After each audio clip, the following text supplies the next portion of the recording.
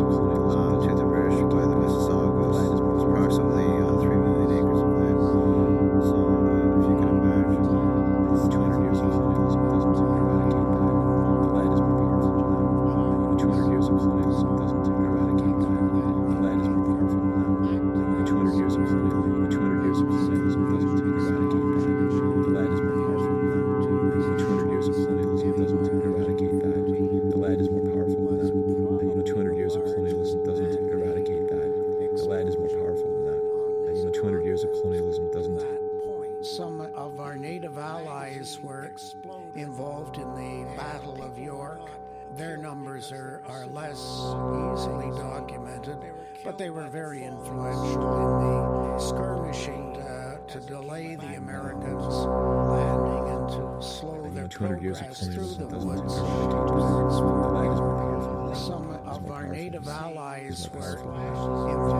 Their numbers are less easily documented, but they were very influential in the skirmishing to delay the Americans landing and to slow their progress through the woods towards Fort York.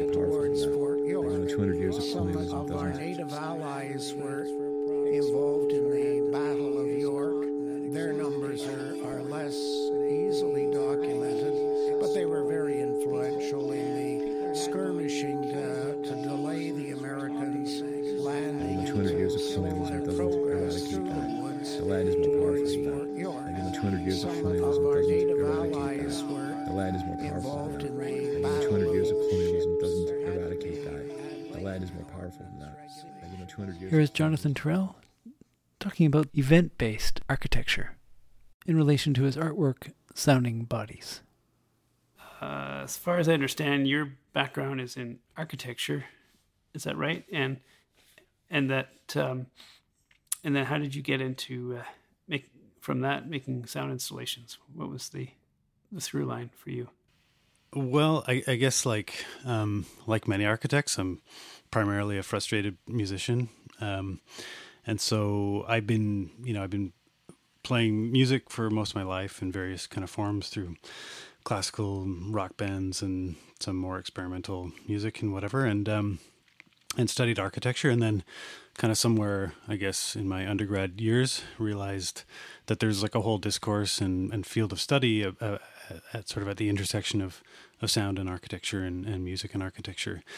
And so I started trying to do some work in that way, and, focusing some of the projects I did in school to this relationship between architecture and sound. And then after graduating, I worked with some artists that were also interested in, I guess, like the kind of expanded field of architecture that includes various other media. And so I worked with Philip Beasley on his projects and started integrating sound elements into those installations, and also with Derek Remington. So I guess over the years, I've just tried to find a way to move backwards and forwards between architecture and sound and architecture and music. Do you find with working on these very large art projects that across the boundary between architecture and art, is there a distinction for those of you that are working in those areas between the two? I think that if you ask I could be out of turn here, but I think if you ask an architect, there's not really a distinction. I think if you ask an artist, there might be.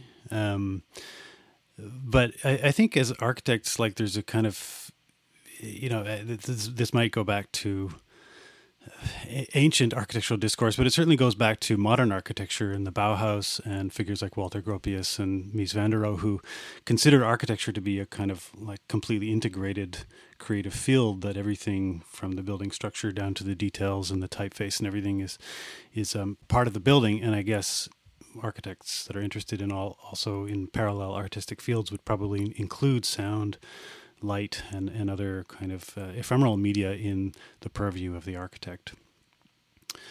But so I don't really see a distinction, I guess, at least in terms of the types of work that I've been working on, which are kind of environmental or more spatial works. They wouldn't be classical fine arts. So I guess that's where I see the continuity. Right, and then are there artworks that you see out there that you can go, oh, that's actually architecture? Right. Yeah. I mean, I think that there's a kind of there's like a branch, certainly of like some of the American land artists or other large kind of sculptural artists, like Richard Serra, for instance, with the huge tilted arcs and torqued ellipses and things, which, I think sort of Richard Serra would not take kindly to being to his work being called architectural. I think he's adamantly against that characterization, but nonetheless, it's spatial. It acts upon your body. It's something that is immersive, and so it's hard not to think of it as architectural. And architects draw a lot from figures like that. I think James Tyrrell would be another one of these kinds of artists that's working very spatially, obviously with light, but then some of the larger projects like the Rodin crater, for instance, is, it's actually more on the realm of landscape. But yeah, so I guess those are just to name a couple of artists that are working also, I'd say, at the intersection of art and architecture. Is one of the distinctions that it's daily, that an architectural work also serves a purpose of some kind of daily function or habitation, and whereas the artwork assumes that won't happen? I guess so. I mean, I guess that's a kind of, I think it's like maybe an Oscar Wilde quote that says like all art is quite useless. I guess that would be like a way of distinguishing the two, but I think that, there are many elements to the building that are not functional. And of course it's got to do basic things, but then once we move beyond that, we're deeply into the realm of like experience and beauty and joy, perhaps. And so I think that at that point things merge. But yeah, I guess like a basic characterization would be about function, but I would have to think about that more, because I think there's certainly a functionality to art as well. I mean, there are political functions, aesthetic functions to art, symbolic functions and whatever. So I'm not sure if the characterization totally holds water all the time, but it is a kind of useful way of distinguishing things, I guess. Right. And then with your piece that is coming up, Sounding Bodies, which was one you made a few years ago, when that was mounted in Toronto during the Nuit Blanche, and people were inhabiting it, was that experience of architecture, or is that experience of an artwork? Yeah, like I think of it as an architecture, but there are elements of it. You know, I think what's exciting for architects and what's important for architects to do is to work with time-based media and to work with events. And there are architects that are certainly interested in performance and more kind of event-based architectures. But I think it's important for architects because I think that's where experience happens, and that's what connects a building back to a person, you know. And so I think of it as an architectural event. I don't really think, at least of the piece, as an artistic. I mean, I think of it as an architectural event, but it is artistic, of course. And the reason I think about it as architectural, I guess, is because, you know, it deals deeply with space, like the orientation of the site mattered, the context was taken into consideration, the views, how people move around the space, and then furthermore, I guess, like what kind of more, I guess, less tangible spaces were created through the sound, the acoustic arenas themselves, and how that influenced people moving around and experiencing the work. Right. So you're not just playing back sound, but it's sound you're creating a context for listening to sound. Exactly. Yeah. I mean, I think that's also something that's like been very interesting to me, is just the specificity of spatialized sound. So like in the Nuit Blanche project, we were close to Fort York. And so there were some kind of narratives about the history of the fort and the history of the site, but you're also standing amidst like this huge canyon of new condo developments, and which dwarf the fort, and so the kind of disjunction between the old and the new in that specific location revealed through sound. I think that's something specifically that sound can do, and at the same time the project was sort of a reference to the Glenn Gould Idea of North project, and so it's also a bit of a meditation on the kind of distant. The distant spaces of the Canadian North, and trying to somehow bring some of that idea or atmosphere or discourse into the very local place that we were in. And so, how was that done? How were you connecting those very different elements? I mean, in some ways, we think of Toronto as the South, from a Canadian perspective, but in a sense, was it a frontier? Back at the time of the founding of the fort, so a northern frontier for Europeans?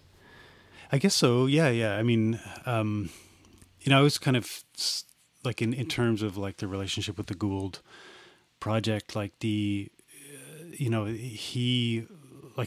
specifically called the Idea of North, right? I mean, it's like his view of that northern experience was a very distanced one, even though I think he had visited as far as Churchill, Manitoba, but it's still a kind of an idea about northernness, and I guess, you know, in some ways, many Canadians draw some sense of the North. I mean, the Raptors had just won the championship, and like this team, which really has nothing to do with Northern Canada, is still drawing some sort of identity from this place in the North, which people haven't really been to, and also, I mean, I was kind of interested in like the sort of the colonial stance that also brings, like in Gould's documentary about the kind of emptiness of the North, which is not really an emptiness because it's been peopled and been cultured for thousands and thousands of years.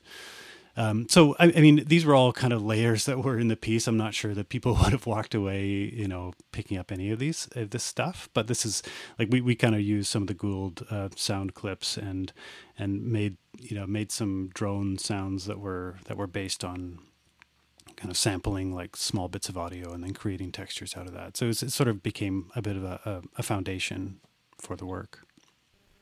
And so with the version that's coming up in South River, which is 3.5 hours north of Toronto, in a rural context, how has the piece changed to address that context? In the context of South River, I guess what remains is a kind of sense of like conjuring up a sense of place. And so in the Toronto example, it was kind of a sense of the near and the distant. So the local in the city, and then some idea of north. In South River, it's a little bit different. I mean, I'm so intrigued by this place that I've never been to, South River, and I just found it quite curious because I'm going through, all of these hours of interview audio that you had done with local residents and newcomers, and hearing their stories, and so I'm kind of sitting in Toronto, having never been to this place, conjuring up an image of it based on audio, based on not only audio but stories, and not only stories but stories that come out of the voice. And so I have an image of it, but it's not a real image of it. It's an image that's been given to me. And so I'm conjuring up this image of this place that is strange to me because I've never been there, and yet also very, very familiar. And the familiarity comes from, I grew up in a small town of 6,000 people, and when I'm listening to the discussion about changes in the town and the highway in particular, people mention the highway and how that changed everything. We had the same thing. I grew up in Perth, Ontario, and the highway had been there. Highway 7 had been there for a long time, but the kind of pull away from the downtown that the highway represents, is this kind of poignant story that happens to all of these towns in their change. And so I found it kind of like at once strange because I'd never been to South River, and yet strangely familiar because these stories sounded very similar. Even the tones of some of the voices sounded like voices that I would have heard growing up. So that's kind of, to me, it's I like this uncanniness of it being familiar yet strange at the same time. And so that's why I'm just sort of working with this idea of placelessness and place at the same time, and that's why I'm calling it Utopia as a working title for the project. The utopia meaning that it's an imagined reality? Yeah, so the U prefix in utopia can mean no place, but I think it can also be written EU, which is, the same prefix as, let's say, euphoria or something, and which means good. So there's an ambiguity in the original usage of the term utopia, and often we can think of utopia as being, it's got a bad rap, right? Because of modernist visions of how we should all just change how we live instantly and try something new or what have you. But there is a sense of goodness, and I'm sort of also, I was inspired by one of the interviewees. I think it was Jill Boshelty, and there was just at one point in the interview where she said, "It's a good place. It's still a good place," and I just loved that line. And so I'm kind of interested in goodness, but at the same time, for me, it's a kind of utopia because I've never been there. It's a kind of a non-place and a good place at the same time.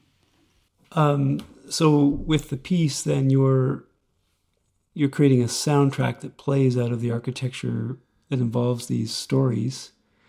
What is it that you hope the listener, they won't hear all of the stories, so what is the momentary event for them? I think, there's a couple things that I hope to happen, I guess. Like in the Nuit Blanche project, it was kind of more inwardly focused. So the speakers, or the bodies that are producing sound, are arranged around the audience. So it's kind of immersive, and even though there's no kind of one position where you could listen to the whole thing and get it all because it's fragmentary, it's still, you were sort of in the center of this thing, and maybe that's a position that people can kind of relate to in terms of performance. But in this case, it's outwardly focused. So the bodies are turned out. There's a cluster of actually 8 of them. It was originally going to be 6, but I'm going to do 8. And they're outwardly focused. And what I'm planning to do is sort of move these stories around in layers and kind of orbit this figure of 8 outwardly focused speakers. And they're going to orbit at different rates. And so I think the idea is that one has to, or what one can choose to be stationary and allow these kind of stories to come and pass and layer upon themselves, or one can kind of move around and follow one of the stories as it goes. it'll all be fragmentary. But my sense is just about like trying to conjure up a sense of place through story. And I'm also, I haven't been to the site, so I don't know exactly, but I like this idea too, that as one walks around, there may be other views that one takes in, other directions that one's looking that may be seen at the same time that you're listening to a fragment, and there might be a kind of interaction between what's seen as you're moving around and what's heard. Earlier you mentioned about event-based architecture and how that more architecture should work with that. Is there something about creating something for a specific context, an event, or that is experienced in a limited time that develops a deeper contact between people and place? Or what is the value for you in that? I think that there definitely is. Even basically musical performances that you've been to, at least for myself, the most poignant ones that stick with me are inextricably linked to the place in which I saw them usually. And so I think that when those things kind of merge, a sound event and a spatial event, I think that they imprint themselves in memory in a kind of deep way. And so I'm kind of interested in how that creates a sense of place. Like this may be a slight tangent, but I was involved in a project called Track Toronto, which kind of mapped songs that referenced places in the city of Toronto, and we put up signs at different locations where the lyrics referenced them, and then you could go to the song with a QR code and listen to it in the place. And to my mind, like the sense of like a sense of place is a combination of bricks and mortar. It's a combination of weather. It's a combination of personal interactions, but also this cultural material, and songs, I think, make up a sense of place just as much as bricks and mortar do. And so I'm kind of just interested in how those dimensions can deepen a sense of place. One of the things that I'm kind of interested in the piece is like some kind of idea also about sonic materiality. Like I would say maybe in a broad sense, like when one thinks about constructing audio systems or audio playback systems, I'd say like transparency is usually an ambition. How do we get the system, the playback system, including the source, the amplifier, and the loudspeakers and whatever, to play as little role in the shaping of sound as possible? I guess that would be sort of like often a paradigm. And what I find exciting about these exciters, which they're called the transducers that vibrate the sheet metal to produce sound, is that it's intentionally colored in a way, and not only colored, but even the properties of the material, that is its kind of flexibility. They produce things like natural reverb times, and they color the sound in a way that I think is quite interesting. And so I'm sort of interested in how that like is a discourse in architecture and sound, or like a kind of interrelationship between the two at the material level. And also I'm kind of interested in like how that offers possibilities for like new sculptural possibilities. So like for this piece, it's a simple thing of bringing the two corners of the top of the sheet together, and then it kind of finds its own form of this sort of anthropomorphic shape. And so it's now like dislocated from the original kind of symbolism of a loudspeaker, which we know so well, and sort of interested then in like the more sculptural qualities that are possible in using technologies like this to produce sound. Yeah, I mean, it's sound is always colored by space and by the materials that are housing the listening environment, if it's indoors. But with tactile speakers or these kind of exciters, what's interesting is the material becomes the loudspeaker. the space becomes the loudspeaker. Mm-hmm. Yeah, exactly. And that is a interesting area that I was wondering how you encountered that and for the first time, and what drew you to that notion. Yeah, I mean, I guess I encountered it just through like experimenting with these things, and from what the searching I did online and trying to figure out how to use them and stuff, most of it, I mean, I think that they're used for like invisible in-wall speakers sometimes, although I would have to hear how good they sound. But in any case, a lot of the kind of videos and stuff online are about how to make cheap speakers, and they really, they're fairly high performing cheap speakers. But yeah, I was kind of more interested in this idea of, I guess, like subsuming the loudspeaker into the architecture and making the the proverbial if walls could speak, kind of thing, becomes quite interesting for me as an architect. And I think it just offers more integration with space and architecture and material when we're not relying on a standalone figural loudspeaker that looks like a loudspeaker. That was Jonathan Tyrrell in conversation on Making Waves. His work, Sounding Bodies, can be experienced at the NAISA North Media Arts Center from June 17th to September 6th. Next I have Sandy McLennan. His work, My Place Here and Now, is also on exhibit at NAISA, and it mixes pinhole photography with touch-based interactive sound. In my conversation, he breaks down these different elements and conveys his excitement working with these different media. What is pinhole photography? Pinhole photography is where there's no electricity involved. It's purely a photochemical process, and it involves exposing a single paper which has been coated with an emulsion, a light-sensitive emulsion. In my case, I use paper. Some other people use celluloid film. So no electricity, one exposure at a time. The photographic paper is much less sensitive than celluloid film that you'd normally put in a 35 millimeter camera or a 120 camera.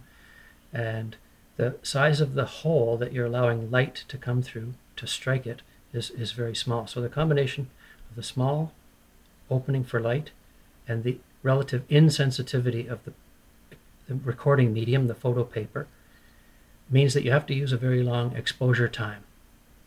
So there's a limitation in the tool. First of all, you have to expose for a long time, say 1 minute, even on a bright day, and you only take one exposure at a time, and you don't know what that looks like. There's no screen.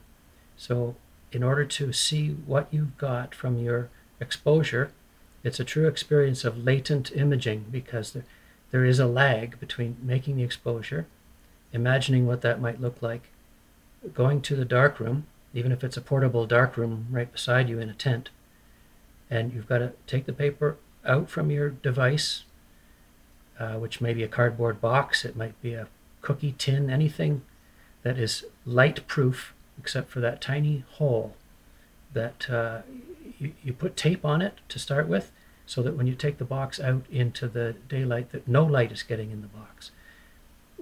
You set it down on a steady surface, and you take the tape off, and that's when light starts to strike the emulsion, the photographic paper inside. And so a steady surface, because over 1 minute the box would move, and the subjects who are in front of the pinhole, who are being recorded, not inevitably, but usually move, even if it's a breezy tree or a person. You can't hold still for 1 minute. And so this is another part of why you don't know exactly what you're going to get. So you take that first exposure into the darkroom, and you take the paper out of the dark box and put it into the developer, and then a stop bath, which is usually water, and then a fixer, and then you can look at it in the light of day, or a room light, a flashlight, and then you see what you got. So it's a very honest experience of latent imaging, meaning an image has been recorded, but you can't see it.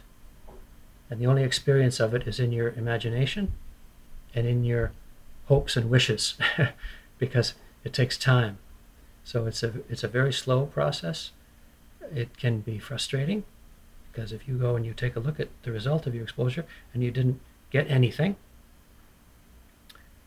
that last 10 minutes or whatever it was, it has not gotten you any material that you might use to show anybody, or even for your own feedback.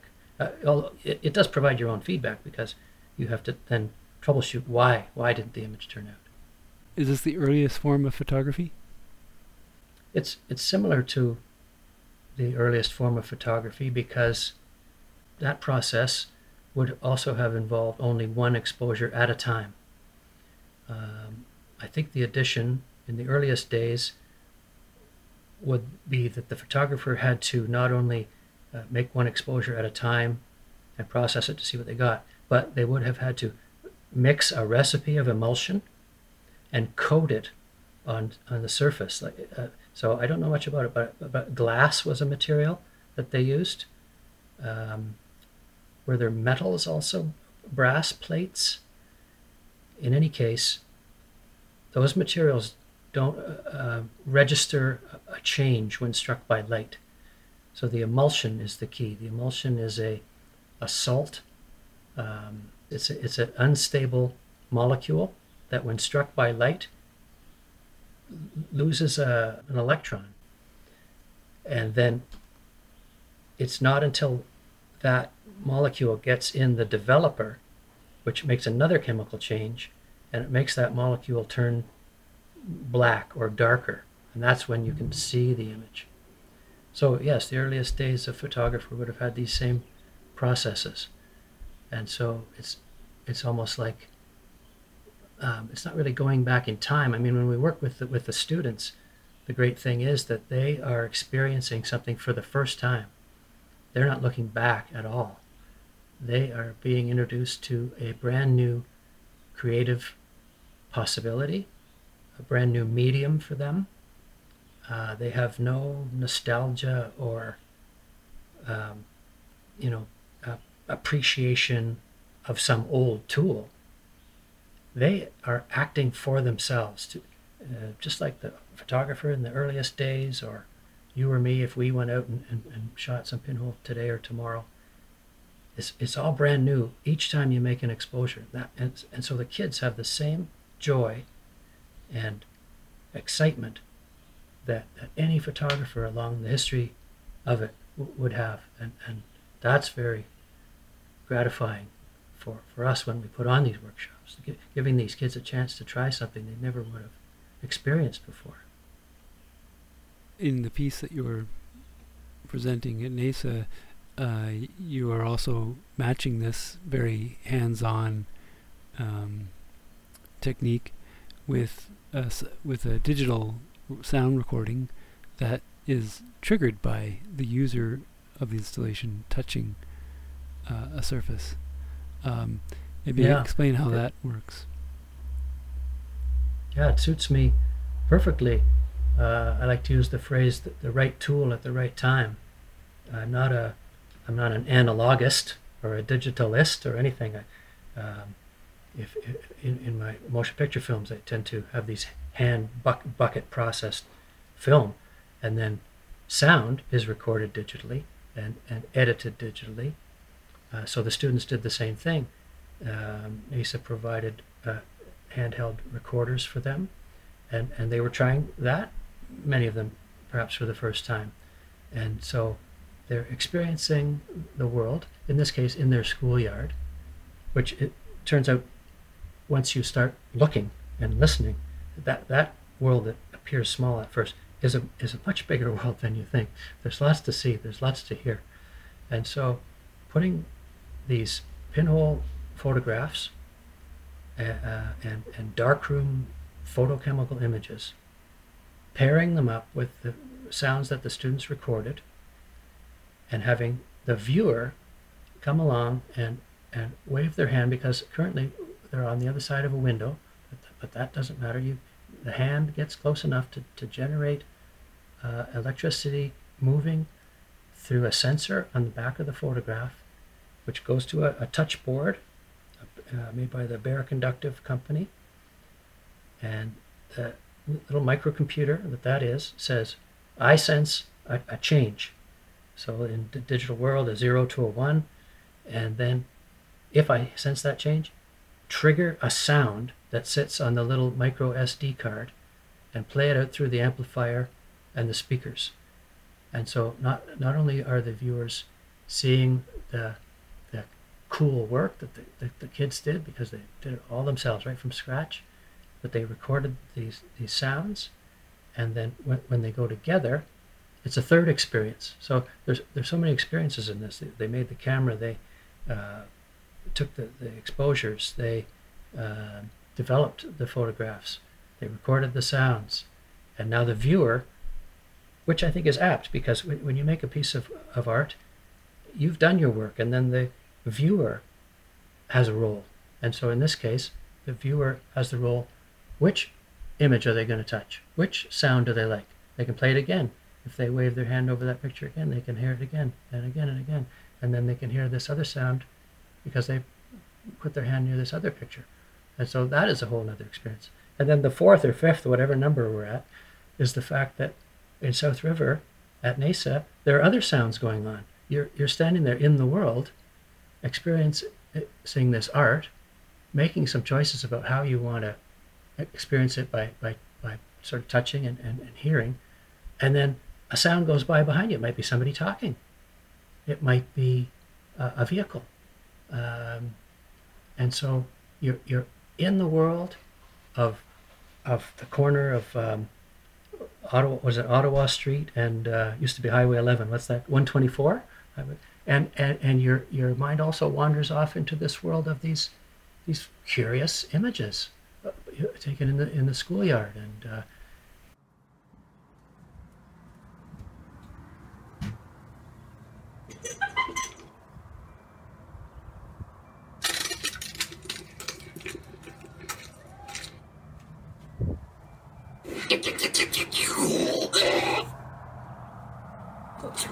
I can.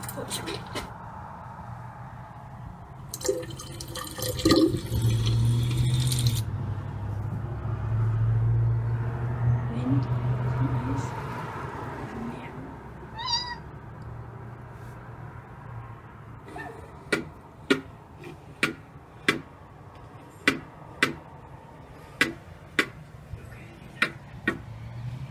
Medal of the Monkey Bars. Medal of the Monkey Bars. Medal of the Monkey Bars.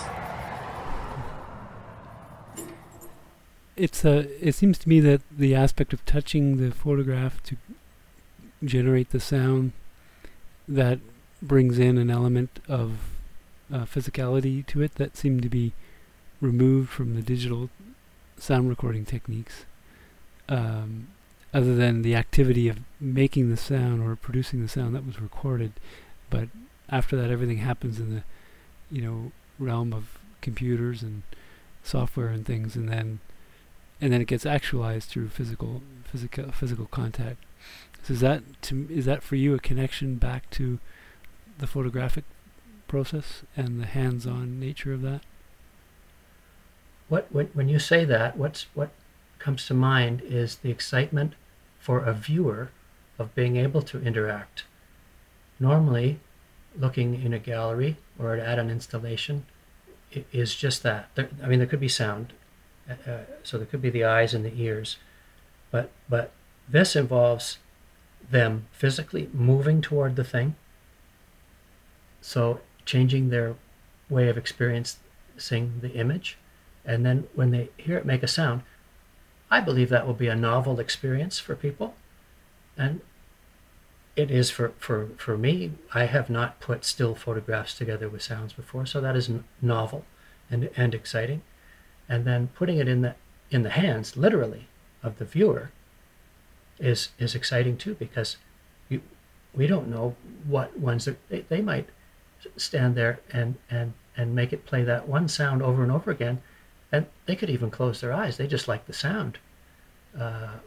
Or they may choose to lay off and not press or come close to any of the photographs because they just like looking at them. So it's their choice. They get a good choice. And I like that. I like handing it over to the viewer. And it's a bonus if some viewer says, even one says, I got something out of it. I got a kick out of that. I got a boost out of that. That one made me sad. That reminded me of something, or that one took me away for a minute in my head. When we have the interior installation at NAISA, those ones will actually have photographs that must be touched by the viewer. Some of them, I'm not sure how we're going to do it yet. We're working on a third board that is going to have color photographs, which I'm working with for the first time. I've not worked with color pinhole photographs. And in my search on the internet, I can't find anybody else who's doing it either, so I feel good about that. It's tricky stuff, and I'm experiencing the frustration that some students might feel of trying again and again and again and not getting an image, and really being determined. So it does take a lot of time, and it's a blessing to have the time to do that, to be invited to create something as part of my work and my time. That I appreciate that. And so this board, the third board inside, is going to, maybe it's going to be some that you have to physically touch, and some that if you just approach with your hand and you get a couple of inches away, it'll be triggered. And we can do different things with the sound too, because the touch board allows different programming. You could have the trigger play the sound once, and that sound is as long as the editor wants it to be. So in the case of the ones we have out in the windows at NAISA right now, I think the longest one may be 5 or 6 seconds, and some of them are just a second or two. We could have them play polyphony, when more than one sound plays at once. So you can program the touch board to, while one sound is playing, go ahead and start the other sound if somebody touches a second. So it'll be, once I get my photographs all done, and they're coming along, and getting some good results now after another session shooting pinhole in South River, and I'm printing now in the darkroom. So I'm contact printing. That's the third phase of what the kids were doing. They take their original images, which they made, and those are not going to change, but they're going to make a print of it, a copy of it, by shining light through the back of their original onto a fresh piece of emulsion paper and exposing that to light in the darkroom, and then they develop that. So they get an image where the values of light are reversed. So black is now white, white is black, and with the color, that's where it becomes tricky, because trying to get realistic color is something that I thought I was trying for, but in the end, as happened with a lot of my processes, I thought I was after that, but now I like the look of this, or I like this procedure, and so now I'm on a slightly different track. So I think it's kind of fitting that the last photo I took in South River was with the pinhole cardboard box camera, looking down the railway track, right down low, because there's different ways to go, and I've got images of the fact that South River is north and south. It's got Toronto that way, North Bay that way, and you're right along this major highway in Toronto, and so I like that theme of where you're going to go next, either in your artistic process or your darkroom or your sound recording. So we'll see what this board brings. The sound production for it is new for me because of that viewer controlling how it's going to run. And so you have to decide what possibilities you're going to give them. And so that's been exciting too. I've recorded some in South River, and I recorded some more abstract stuff at home, some metal sounds. So being from Port Sydney and the Huntsville area before that, what have you learned about South River in this project? Well, I have different experiences of South River. I've lived in Huntsville for about 35 years, and every time I go north of Arrowhead Park, leaving Huntsville to go north, it's an adventure. it still feels like an adventure. So to go up Highway 11, it's been, so South River used to be on Highway 11, and so when we would go to North Bay, you had to stop at the stoplights. You're on Highway 11, but the stoplights were part of the route, and so I have that experience. And now there are bypasses and big sweeping overpasses, and they are kind of fascinating for me, image-wise and thinking-wise. They represent this possibility of, are you going to get off here and onto this large infrastructure thing? I mean, the highway used to be so simple, just a 2-lane highway with stoplights and just like any other road. And now it's this divided highway with, I don't know, 2 lanes on each side and these big overpasses, which, millions and millions of dollars and all that. So that's interesting. And there's another part of the highway. You can see the old highway just north of NAISA, and it's a grass strip, and it runs right into a bunch of stones, which are part of the new highway. And so South River to me represents these changes that I've felt living in Huntsville, the modernization, more people coming, faster. The whole get from here to there is faster. And so it's a good opportunity to slow down a bit, because the pinhole process is very slow, and to go and look at some of these symbols that represent that South River being sort of en route somewhere. People do stay there and live there. However, it's kind of on the way somewhere. I mean, people go past South River like on their way out west. It's a part of the transportation of Ontario and Canada even. So that's always of interest to me. And the high school, I mean, that thing. I mean, I used to go up there, and now it's just a ghost building with the broken windows, and it's abandoned, but not demolished, and so it sits there. And I worked in schools for 30 years, and so I think of people places like a school when they're empty as very evocative, ghosty places. So that's something that you see when you come to South River. And then there's the new high school, which I've not even been in. So those South River has those visible representations of the changes of not society so much, but just the increased pace.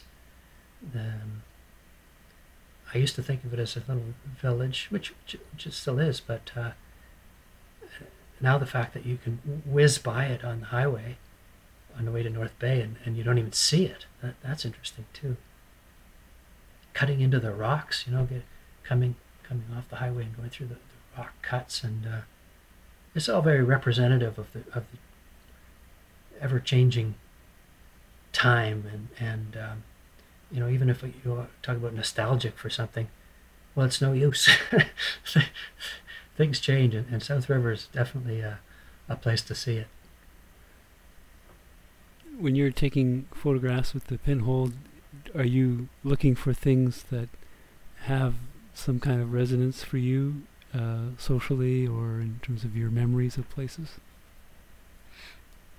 Yes, and so during the pandemic, the South River Public School, where we went with the students, and we were welcomed in there, and we were going great. The kids made their cameras. They had their first session shooting with them, and then it was closed for a year and more. And so that strikes me in my head. Again, school being a people place when it's not open to people. So I took my portable darkroom and I set it up on the front lawn, and then, yeah, there's a sadness. I'm getting older, so there's some kind of thing about that. I'm not sure exactly what that is, but I gravitated to some of the signs, like at the school, there's a sign that says, "Exit only, do not enter." And that caught my eye because the kids were forced out of the school. it was just that, exit only, do not enter. And what were some of the other signs? School crossing, because people pass through school. Students come and then they go. So it's a pass-through place.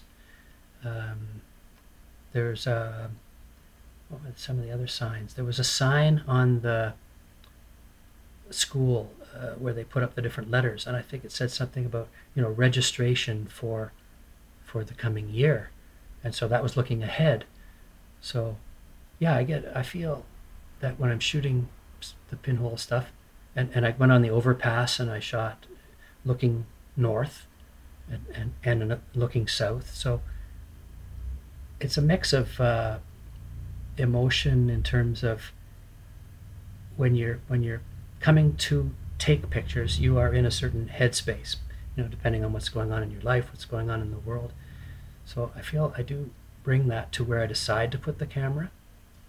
And I don't want it to be sad making, I don't want people to look at the pictures and be sad. I mean, I know I can't help it sometimes because you can't control what the viewer is going to think, but I'm a little bit aware of that.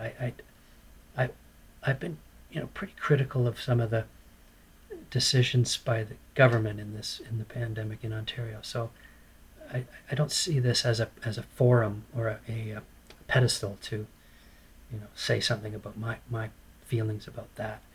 However, inevitably, I think where I decide to place the camera and what the look is when I'm doing the printing of those negatives, the look is, I think it's going to have a bit of a rough, I don't know if it's a rough edge. I just can't help it. It's been a hell of a year, or whatever, however long it is. So I think that's got to come through. How about your approach to sound recording when you choose to record something, particularly with these photographs in mind? What is your thinking? I think it was like when I record for motion pictures. I like to record the sound that is involved with the scene of where I shoot. So the most straightforward way of doing that would be to take your digital recorder to where you're using the portable darkroom. And at the South River Public School, I did hear blue jays and ravens, and there was a gurgling pipe. It was raining one day, and there's evidently a pipe on the roof that drains the flat roof down through a pipe, and it comes out near the ground. That was making an interesting sound. So it's like shooting pictures. There's a magnet, and I open myself to it, and you kind of going like a magnet does. When you turn it, it goes back to north. There's a draw. So you're moving your sound recorder, and you just hear something. So that rainy day was great. I got that gurgling of the water coming out, and then I could take a picture of that pipe. I had an umbrella, so when I was waiting for because it was a duller day, I'm up into 2-minute exposures, 4-minute exposures with the camera, and I'm trying to protect the camera because it's a cardboard box from the rain. So I heard the sound of the rain coming on the umbrella. So now I'm recording that. So this is what I mean by being out in a shooting scenario, and then you hear stuff. So it tends to go in that order for me. So it's an improvisation, both visually and for sound, responding to the elements in the moment. I did one session. I think I've done 3 or 4 sessions of shooting pinhole in South River, and the first one I was kind of pure transportation. I went to the airport, the little airport, the railway tracks, the overpass of the highway, and I didn't get great results. I wasn't understanding how to expose for that particular color paper. So when I went back, I was drawn back to the school because I think there had been another lockdown, so to speak. The school was closed again, and so it was a draw from my head, but also because the project seemed to say, go back to the school. And so I did, and it happened to be raining the one time, and that provided a certain mood, which I think if you're feeling it, you're going to record it in some degree. If I'm not feeling it, I got to move on, go somewhere else. I guess location is everything. It is to me. I write that in my blurbs. I sort of not interpreting the world, but feeling the world through hands, eyes, and ears, and using these tools. The location gives you the source material, and then the processing, the feeding it through. I like to think of the darkroom as a location as well, because things can happen in there that reflect how you're sensing the world, by way of choosing when you're going to move the film from one chemical to another, or whether you're going to. Sometimes I've taken the film at a certain point in the process, and I go back to the lake and I throw it in the lake, and I've messed it around in the sand so the film gets scratched, and so it picks up parts of the location, either through your eye onto the film, through your ear onto the recorder, or you take it back there. I've done some sounds where I've taken a depth map of the lake, so it's got contours showing the depth of the lake, and I scanned that with a digital scanner, put it through some software which reads when I don't know exactly how it works, but it's like a scanner, I guess. It's coming across, and there's a line, so it makes a sound whoop, and then there's no line, so it makes a different sound whoop, and so all these elements come from the location, one way or another. You've been listening to Sandy McLennan in conversation with myself, Darren Copeland, here on Making Waves. Thanks for listening.